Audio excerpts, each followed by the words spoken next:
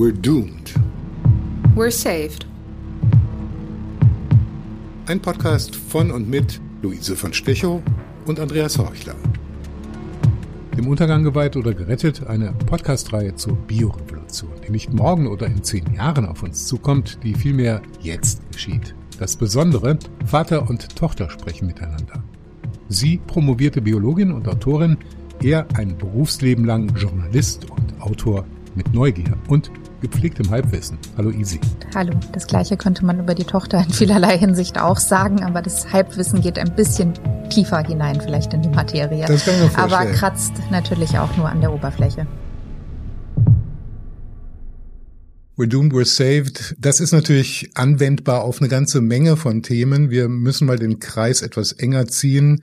Du bist promovierte Biologin und hast Expertise im Bereich natürlich der Zellbiologie und weit darüber hinaus Gentechnik, AI. Du bist aber nicht nur wissenschaftlich höchst ausgebildet, sondern du bist natürlich auch Autorin. Und da wird's spannend, nämlich Autoren sind Menschen, die auch gerne mal in die Zukunft gucken. Und das wollen wir jetzt gemeinsam versuchen zu tun, oder? Ja, klingt gut. Wo geht die Reise hin? Also was sind so die ausschlaggebenden zentralen Punkte, über die wir in dieser Podcast-Reihe reden wollen?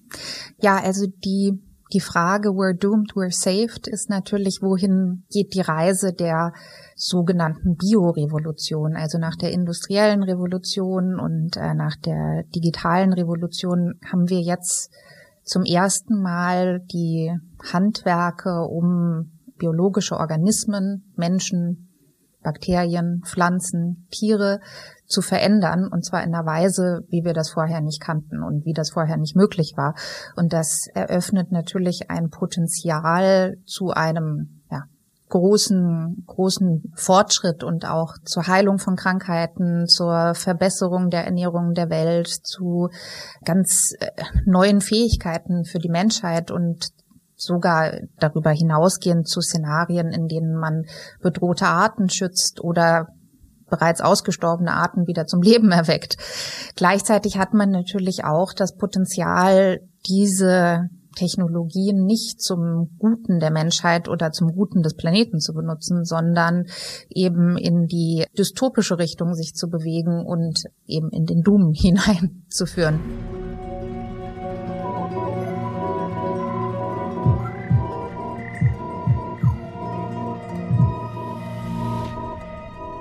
Genau, we're doomed, we're saved ist ja, also entweder es ist der Ausverkauf oder es ist die Rettung, die da drin steckt. Bin ich natürlich auch sorgender Vater und rede jetzt nicht nur als Journalist mit der hochqualifizierten Biologin. Was denkst du eigentlich persönlich? Sind wir eher doomed oder eher saved? Oder müssen wir erstmal ein bisschen gedoomt sein, um dann gesaved zu werden? Ich glaube, das trifft es eigentlich ganz gut.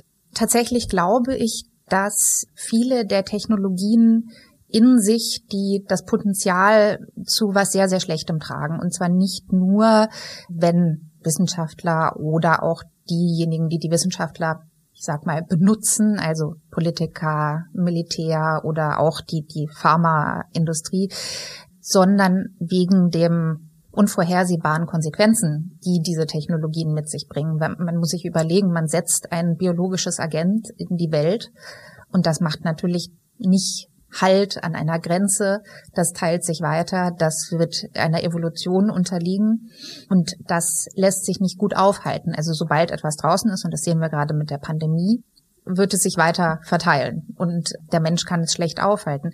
Gleichzeitig glaube ich, dass eben dieser Doom, sage ich mal, man sieht es auch wieder an der Pandemie, ein Katalysator dafür ist, dass ja gute Dinge passieren können. Also die Impfstoffentwicklung hat vor der Corona-Pandemie, glaube ich, 10 Jahre im Durchschnitt gedauert.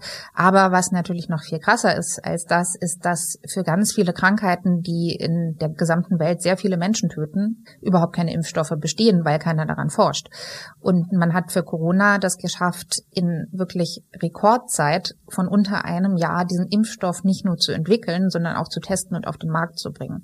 Und das nicht, weil irgendwelche Shortcuts genommen wurden, wie ja die Gegner oder Leugner dieser Sache oft behaupten, sondern weil man durch einen wirklich konzertierten Effort das tatsächlich viel besser hinkriegt. Und daran sieht man, wenn die Wissenschaft ein Ziel vorgesetzt bekommt, wie man die Welt besser machen kann, dann kann in kürzester Zeit sehr, sehr viel erreicht werden, in dem Fall, dass sehr viel Geld reingesteckt wird.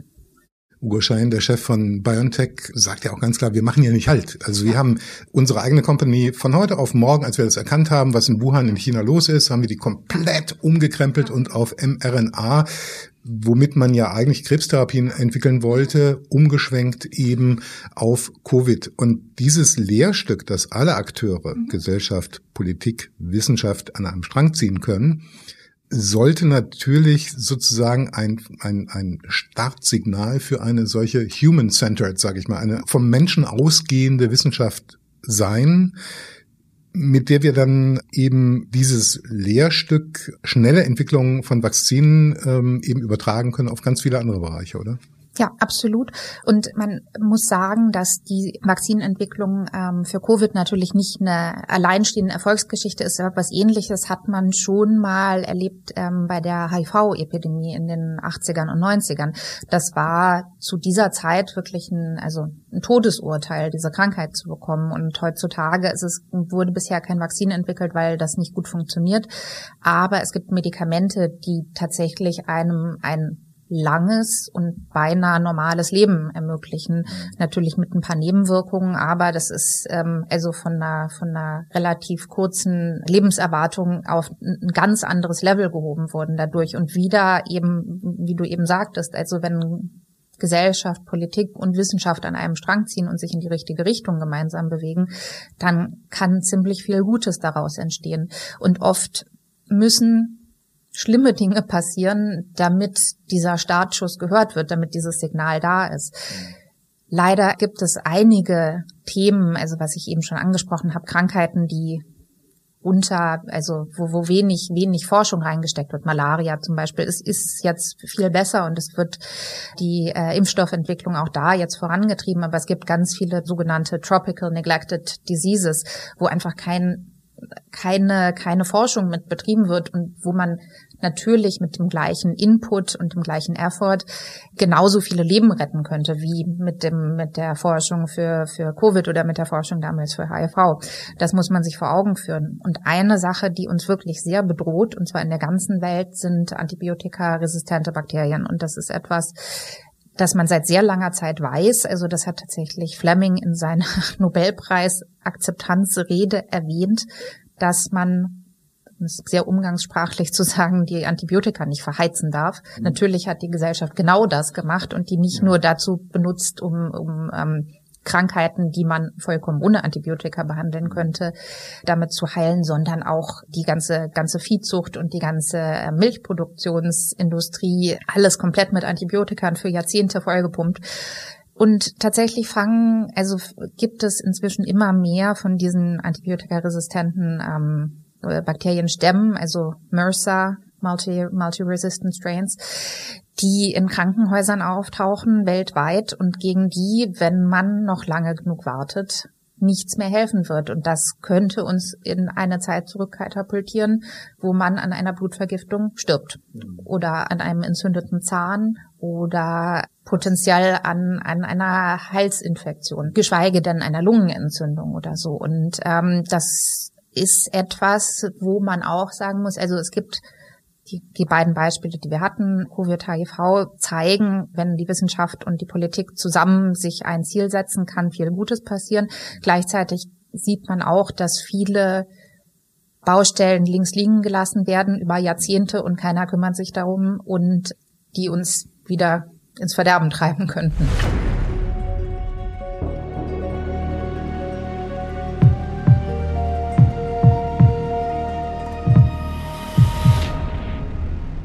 Ich möchte jetzt ganz schnell weg von Covid und HIV, aber möchte nochmal auf eine Gerechtigkeitsfrage aus, bevor wir jetzt wir sind ja mitten in dem Doom-Bereich, was Antibiotika angeht.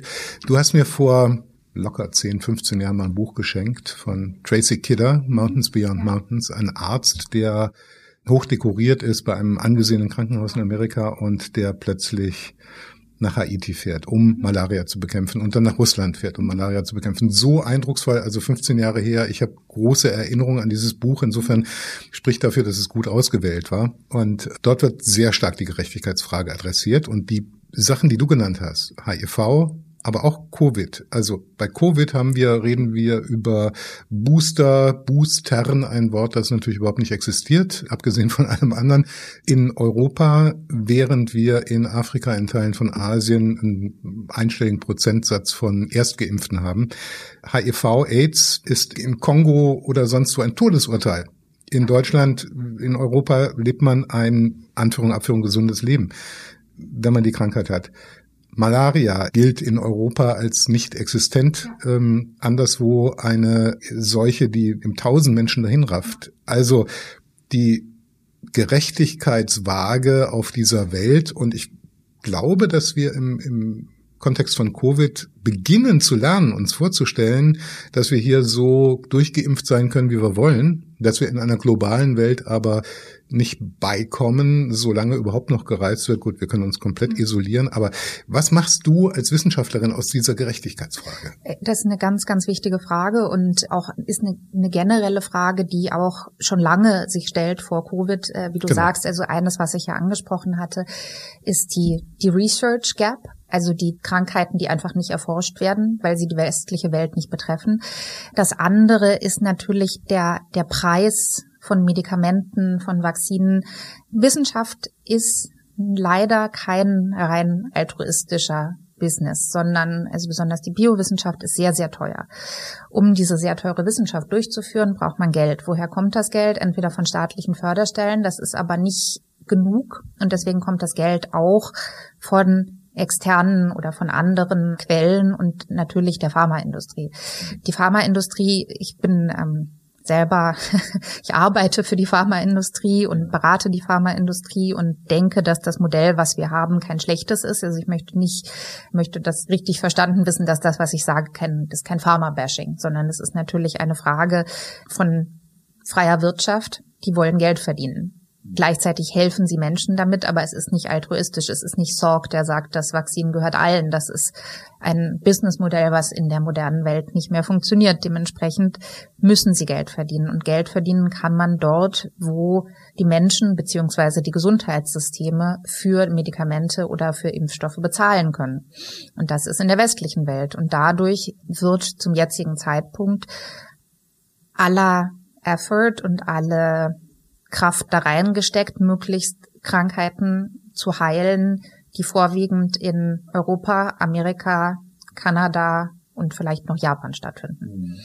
Tropische Krankheiten, die in Südamerika sehr prävalent sind oder in Afrika, sind in dem Sinne fallen bei dieser Rechnung oft durch. Lange Zeit, wie du gerade gesagt hast, hat man natürlich auch dieses Sicherheitsgefühl gehabt, also uns betrifft das alles nicht. Malaria, das kommt vielleicht mal an, wenn du im Urlaub warst oder so, oder also dann nimmt man die Prophylaxe-Tabletten und kehrt wieder heim und das ist alles, es beschäftigt einen nicht. Aber gleichzeitig merkt man jetzt in der globalisierten Welt und merkt man jetzt mit der Pandemie, natürlich geht uns das alle etwas an, welche Krankheiten auf der Welt stattfinden, nicht nur aus dem wirklich humanitären Gedanken, dass es nicht in Ordnung ist, dass es nur einem Bruchteil der Weltbevölkerung gut geht und dem Rest nicht. Also das ist natürlich auch, finde ich, ein sehr relevanter Gesichtspunkt hierbei. Aber das andere ist natürlich, dass sich Krankheiten auch ausbreiten und besonders Viruserkrankungen. Und das ist nicht nur Covid, man hat ja auch die Zika-Scare sozusagen gehabt in Amerika, das sich immer weiter ausgebreitet hat, wo Kinder mit kognitiven Defekten geboren werden. Das ist auch ein Mückenstich, ne? Das ist auch ein Mückenstich, genau, wenn ich mich recht entsinne. Genau. West Nile Virus kommt nach Europa, Yellow Fever kommt nach Europa. Also es schwappt alles.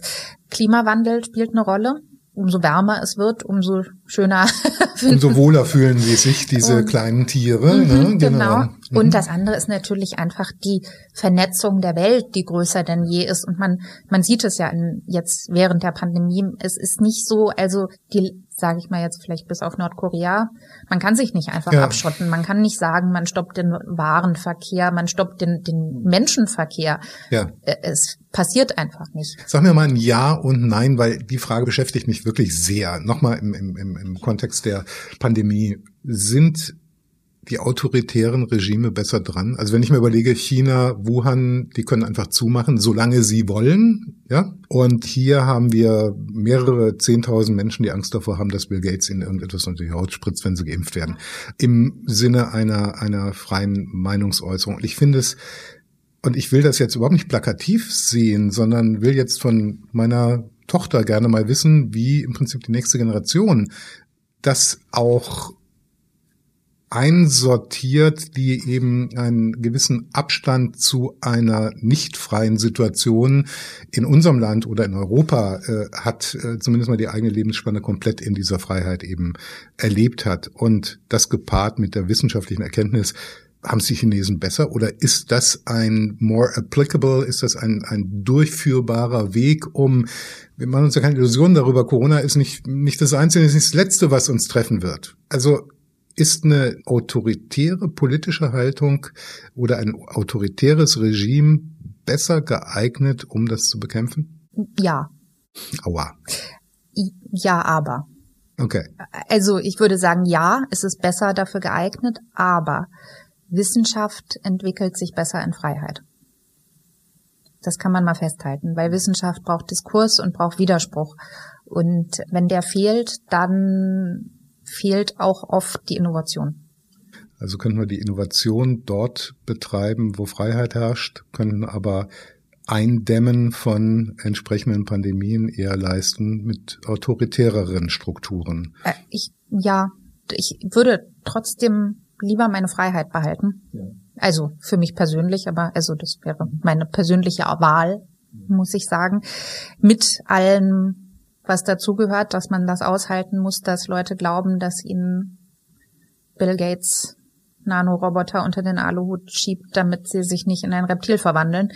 Das bin ich dafür bereit auszuhalten. Gleichzeitig natürlich ist die Eindämmung von Infektionskrankheiten beziehungsweise auch von anderen Themen, die wir gerade, also Infektionskrankheiten, aber auch von anderen Krankheiten natürlich einfacher, wenn man eine sehr autoritäre Struktur dahinter hat und die persönliche Information freigibt, komplett. Natürlich, wenn der Mensch komplett durchleuchtbar ist, auch auf einem genetischen Level. Das fängt natürlich schon bei pränatalen Screens an, aber das zieht sich natürlich auch weiter durch, wenn man sagen könnte, deine Gene oder dein Lebenswandel bedingen, dass du bald Diabetes bekommst und das wird sehr teuer für alle, weil du dann nicht mehr arbeiten kannst. Oder dein Lebenswandel prädestiniert dich dafür, Krebs zu bekommen oder viele andere Dinge. Dann könnte natürlich ein Staat intervenieren und sagen, du musst dich jetzt mal anders verhalten. Oder gibt keinen Alkohol, keine Schokolade, keine Zigaretten mehr. Genau. Und du hast die genetische Prädisposition dafür. Du kriegst den Job gar nicht erst. Weil wir wissen, dass du in 30 oder in 20 Jahren ausfallen wirst und uns nur auf der Tasche liegen wirst bald.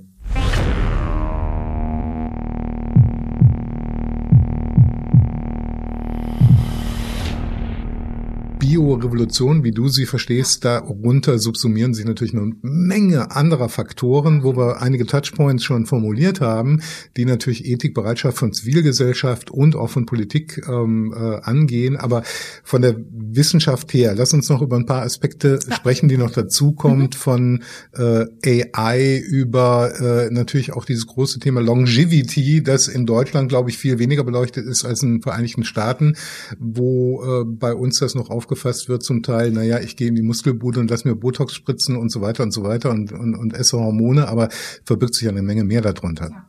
Ja, also 2 oder mehrere sehr wichtige Sachen, die du gerade angesprochen hast, in der potenziellen Biorevolution. Also ich würde sagen, eine der wichtigsten Entdeckungen, die durch Zufall getätigt wurde dieses Jahrhunderts und wo glaube ich, viele Wissenschaftler durch paralleles Forschen drauf gestoßen sind, ist das Gene Editing mit CRISPR-Cas. Das ist eine Weiterführung der Gentherapie. Also Gentherapie gibt es tatsächlich, ich glaube, die Grundsteine wurden in den späten 70ern, frühen 80ern gelegt.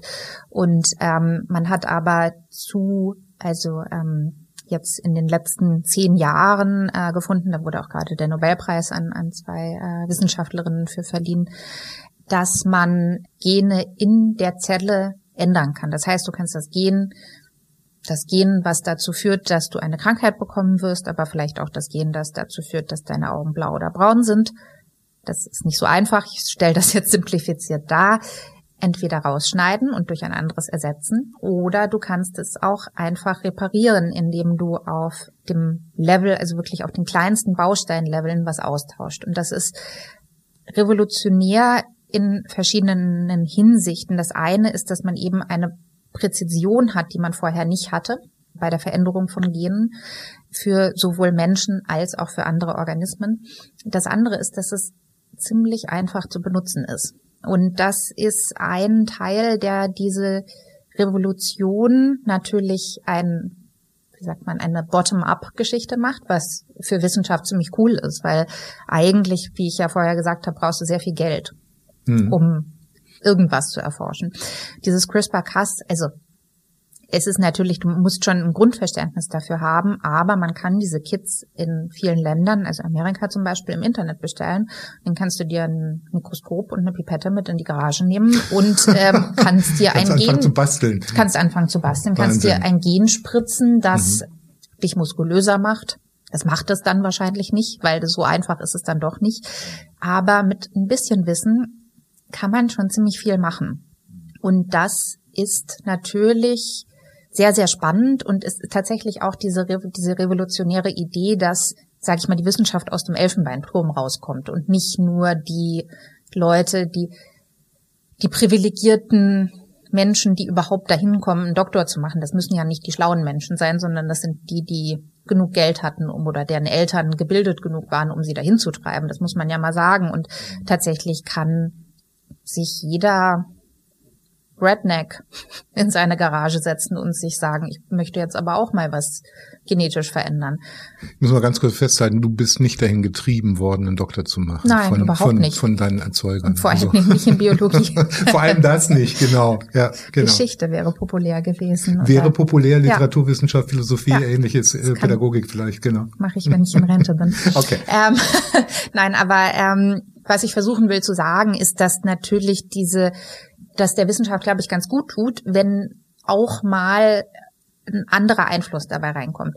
Gleichzeitig entzieht sich das der Regulierung und macht das etwas gruselig, weil wenn man einen genetisch veränderten Organismus hat und den in die Welt hinaussetzt, ob das jetzt ein Tier oder ein Bakterium oder auch ein Mensch ist, dann kann der sich natürlich weiter verbreiten, kann weiteren Mutationen unterliegen, interagiert mit einem Ökosystem.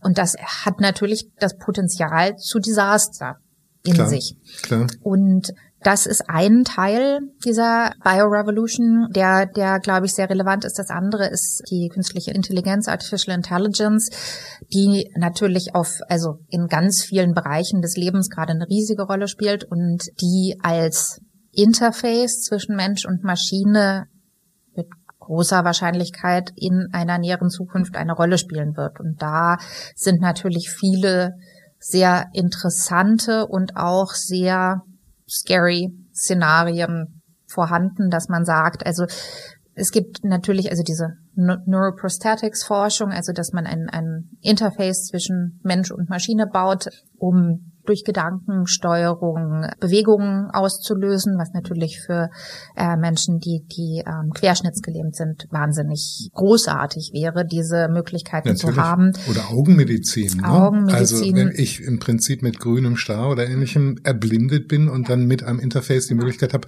etwas Ähnliches wie sehen zu können dann wieder. Bionisches Sehen. Unfassbar. Ja. Und tatsächlich ist eine dieser Technologien, das ist jetzt alles noch nicht Artificial Intelligence basiert, aber das kommt kommt dann im nächsten Schritt. Aber eine dieser Technologien ist tatsächlich diese Cochlea-Implantate, die das Hören ermöglichen. Und das ist eigentlich die erfolgreichste Neuroprosthetics-Geschichte, die auch wirklich eingesetzt wird. Also wo man auch Menschen kennt, die das haben und das funktioniert. Und es ist natürlich beeindruckend, dass das funktioniert, dass man das zusammenbringt, diesen Computer oder elektronischen Gegenstand und das menschliche Gehirn und dazu führen, dass man als Tauber wieder hören kann oder als sehr, sehr schlecht Hörender. Der nächste Schritt ist natürlich, die kognitive Leistung zu verändern oder zu verbessern bei Menschen, die neurodegenerative Erkrankungen wie Alzheimer oder Parkinson haben, wo man dann ein Interface hätte, das Artificial Intelligence gesteuert einem helfen könnte. Eieiei. Mhm. Ja. Und da sind natürlich muss man fast die Fragen gar nicht formulieren, die Sie stellen, weil nicht. Das natürlich die Tür öffnet in eine Welt.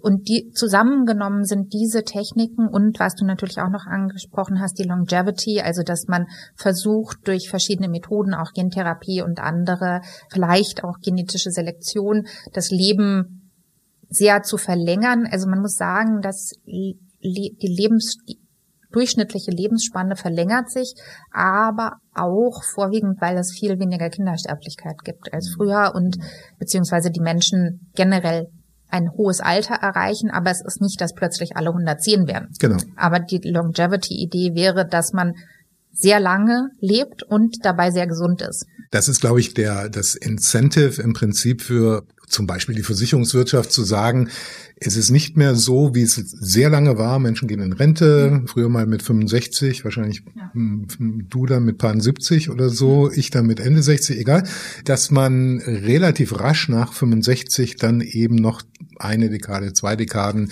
mit einer gewissen Gebrechlichkeit hatte. Und diese Phase der Morbidität zu verkürzen, ist natürlich im Interesse der Versicherungswirtschaft und verständlicherweise, klar. Ne? Es gibt einen John Irving-Roman, der in der deutschen Übersetzung, glaube ich, ganz gut zu dem passt, was wir gerade besprechen. Im Original heißt es The Cider House Rules. In Deutsch heißt es Gottes Werk und Teufels Beitrag. Also meine Güte, ich interessiere mich schon dafür, wie ist das für dich ganz persönlich? Also ich verstehe, dass diesen Entwicklungen gegenüber für eine Wissenschaftlerin, die im Fach seit 20 Jahren aktiv ist, eine unfassbare Faszination ausgehen muss. Das kann gar nicht anders sein, weil ich glaube, das haben Wissenschaftlergenerationen, die davor lagen, lange nicht mehr erlebt. Einen ähnlichen Aufbruch, eine ähnliche Veränderung.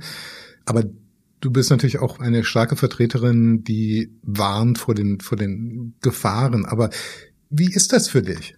Also ich muss sagen, ich habe oft so ein duales Denken über solche Themen, weil ich versuche ich sehe es auf der einen Seite auf einer fachlichen Ebene.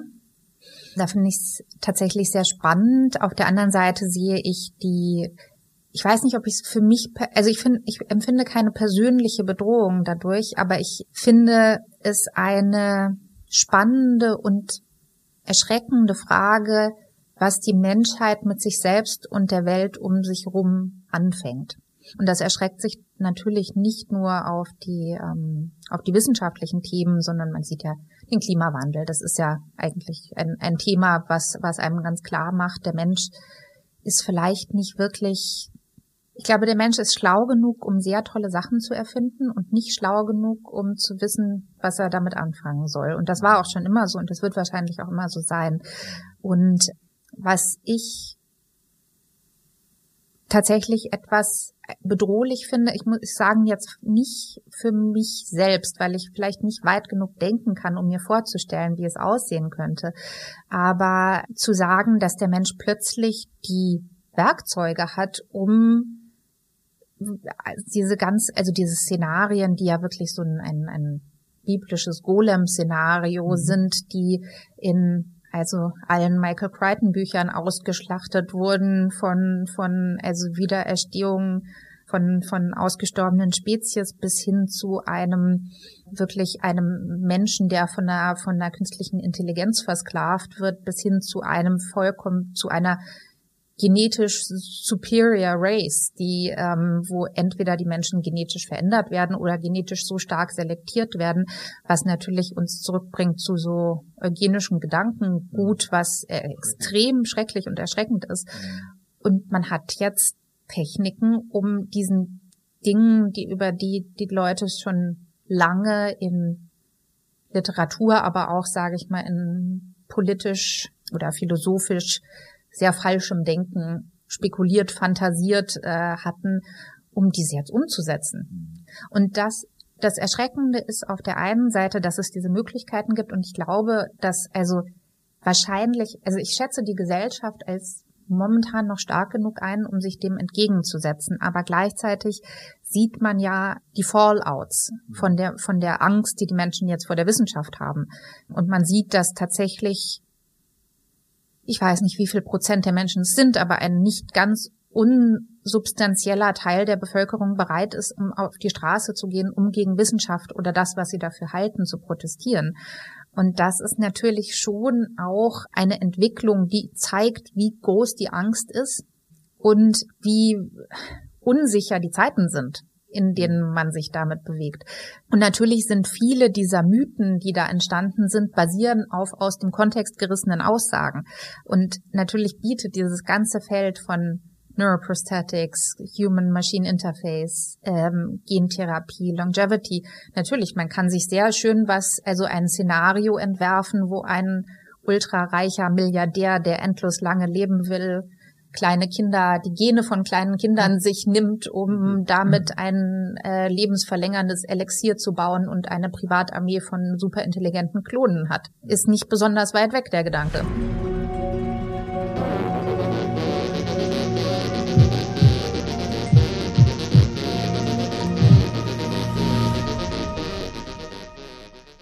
Ein spannender, und damit würde ich es gerne für heute auch belassen dann, ein ganz spannender Aspekt ist, wie wird uns gelingen, eine Regulatorik auf die Beine zu stellen, was das angeht. Ich habe kürzlich eine sehr prominente Gelehrte aus den USA gehört, die im Kontext, also parallel sozusagen des Internets und der Macht der Social-Media-Konzerne gefordert hat, ihr Europa müsst jetzt handeln, die Blaupause entwickeln dafür, was für das gesamte Internet irgendwann mal gelten könnte, weil Silicon Valley wird's nicht machen.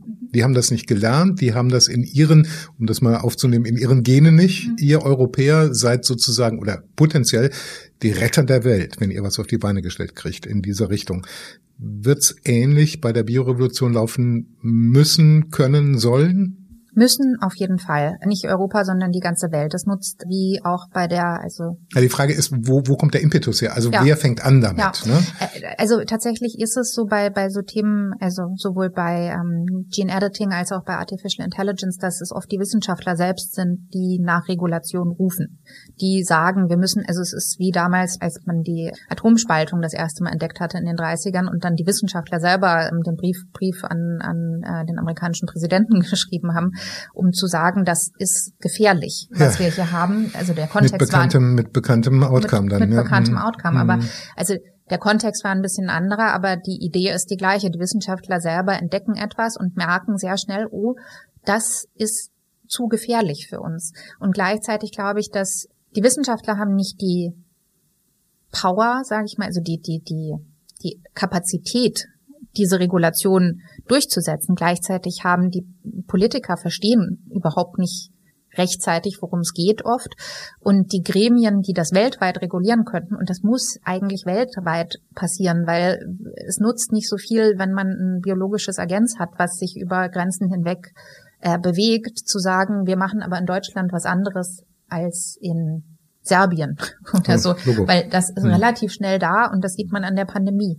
Also das nutzt uns nichts, wenn wir hier einen Beschluss fassen und der nicht überall umgesetzt wird. Aber gleichzeitig glaube ich, dass es natürlich es sind wahnsinnig schwierige ethische Fragen. Also man hatte ja lange diese Debatte über Forschung an humanen Stammzellen, embryonalen Stammzellen.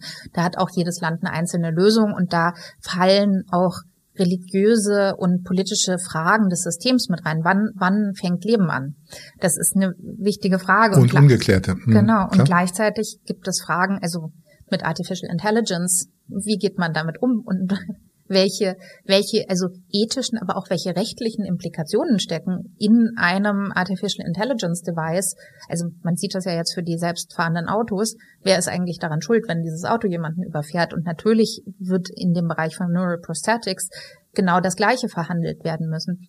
Es wäre schön, wenn Europa mit gutem Beispiel voranginge, als Gemeinschaft auch mit einer langen wissenschaftlichen Tradition und mit viel, sage ich mal, altem ethischen Wissen. Aber man sieht auch, dass wir an vielen Fragen in Europa ja sehr scheitern, also Flüchtlingsfrage, und dass es nicht geschafft wird, einen ethischen Konsens zu finden, der eigentlich unseren Werten entspricht. Und ich habe ein bisschen Angst, dass das Gleiche für das Themen der Wissenschaftsregulation auch ist und dass man nicht über seinen Schatten springen kann, was das politische System, was den Glauben an bestimmte, auch religiöse Fragen, die natürlich immer noch gegeben sind, damit reinbringen, um zu einem Konsens zu finden.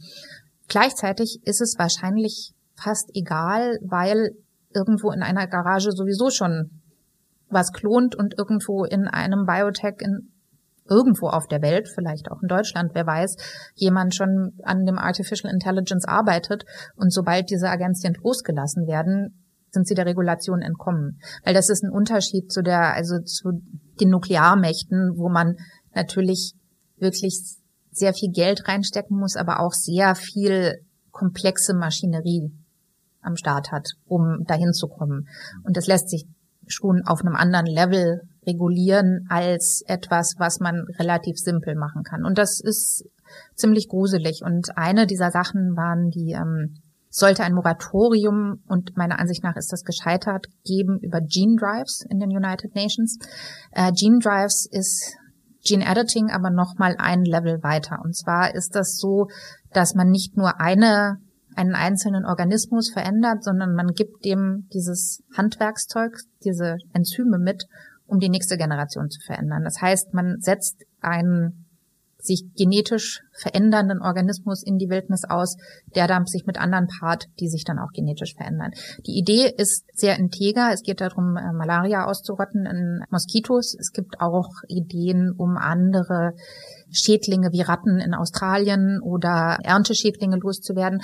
Aber natürlich ist es ein Eingriff ins Ökosystem, der wirklich sehr, sehr, sehr schwer zu regulieren bis hin zu gar nicht regulieren ist. Und meiner Ansicht nach, das müsste ich immer noch mal recherchieren, ist es so, dass dieses Malaria-Projekt tatsächlich, ich glaube, das war in Burkina Faso, auch gestartet ist, und das Moratorium in den United Nations gegen diese Gene Drives ist gescheitert. Das heißt, man konnte sich nicht darauf einigen. Natürlich ist das eine ethische Frage. Also will man Malaria-Bekämpfung, was wirklich wahnsinnig dringend gebraucht wird, gleichzeitig Eingriff ins Ökosystem mit komplett unvorhersehbaren Konsequenzen. Wo geht die Reise hin? Ja. Es lässt sich schwer sagen, und ich glaube, eine Lösung wäre, dass sich Wissenschaftler als mehr empowered sehen müssten. Also ich glaube, dass sich Wissenschaftler ihrer Macht nicht bewusst sind oder ihrer zumindest intellektuellen Aussagemacht. Man merkt das ja jetzt plötzlich in der Pandemie, dass die Wissenschaftler sich auch ganz unwohl damit fühlen, und auch zu Recht, weil das ja auch zu Recht nicht ihre Aufgabe ist, mit der Öffentlichkeit ständig zu interagieren. Aber gleichzeitig merkt man, dass Fauci oder Drosten natürlich uns erklären können, wie Dinge funktionieren und uns dabei helfen können. Und ich glaube, dass das für die Themen der Biorevolution wirklich dringend notwendig ist, dass da mehr Aufklärung stattfindet. Und da brauchen wir auch Übersetzer, so Leute wie mich sozusagen, die Komplexes verständlich machen können, ne? Weil manche Wissenschaftler können das nicht. Drosten, Fauci, die du genannt hast, die können das natürlich, oder du kannst das, aber ganz viele können das nicht, ne? Die bleiben in ihrer Komplexitätsebene verhaftet sozusagen, ne? Ja, und natürlich, also das Thema ist komplex und die Themen sind komplex, und ich glaube auch, dass viele Menschen oder viele Wissenschaftler und viele Politiker Angst davor haben, die Bevölkerung zu überfordern mit Informationen, und man den Menschen dadurch auch ein bisschen ihre Mündigkeit abspricht. Weil ich glaube, die Leute sind eigentlich viel, viel schlauer, als man ihnen zugesteht. Aber wenn man die Dinge nicht erklärt, dann entstehen ganz viele Halbwahrheiten. Also ich finde, die Pandemie eignet sich sehr gut als Anschauungsbeispiel für diese gesamten Problematiken, weil ganz viele Leute haben irgendwas gehört und das so was so halb stimmt und man ist dann überzeugt, dass das jetzt die Wahrheit ist. Und das ist natürlich wirklich gefährlich. Ja, eine gute halbe Stunde. Ich habe eine Menge mitgenommen jetzt und ich kann im Moment gar nicht sagen, ob mein gefühltes Glas halb voll oder halb leer ist an dieser Stelle. Also Doom oder Saving, also sind wir alle verflucht im Untergang geweiht oder können wir gerettet werden durch diese Biorevolution, die nicht nur im Anrollen ist, sondern das gehört zu den Dingen, die ich jetzt mitnehme, die schon da ist. Wir sind schon absolut mittendrin. Absolut. Das ist der Podcast von Tochter und Vater, Luise von Stecher und Andreas Horchler. Isi, sag uns, worüber reden wir nächstes Mal? Also wir steigen ein bisschen tiefer ein in die antibiotikaresistenten Bakterien, weil das ein Thema ist, was sehr, sehr wichtig ist und was mir tatsächlich auch am Herzen liegt, schon seit ein paar Jahren. Ich finde, das exemplifiziert sehr stark, wie die Menschheit mit ihren wissenschaftlichen Erkenntnissen umgeht und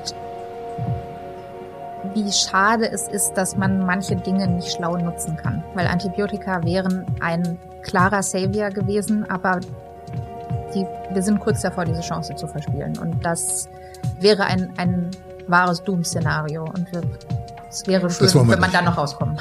Ich bin gespannt auf die kommende Folge. Vielen Dank. Danke auch.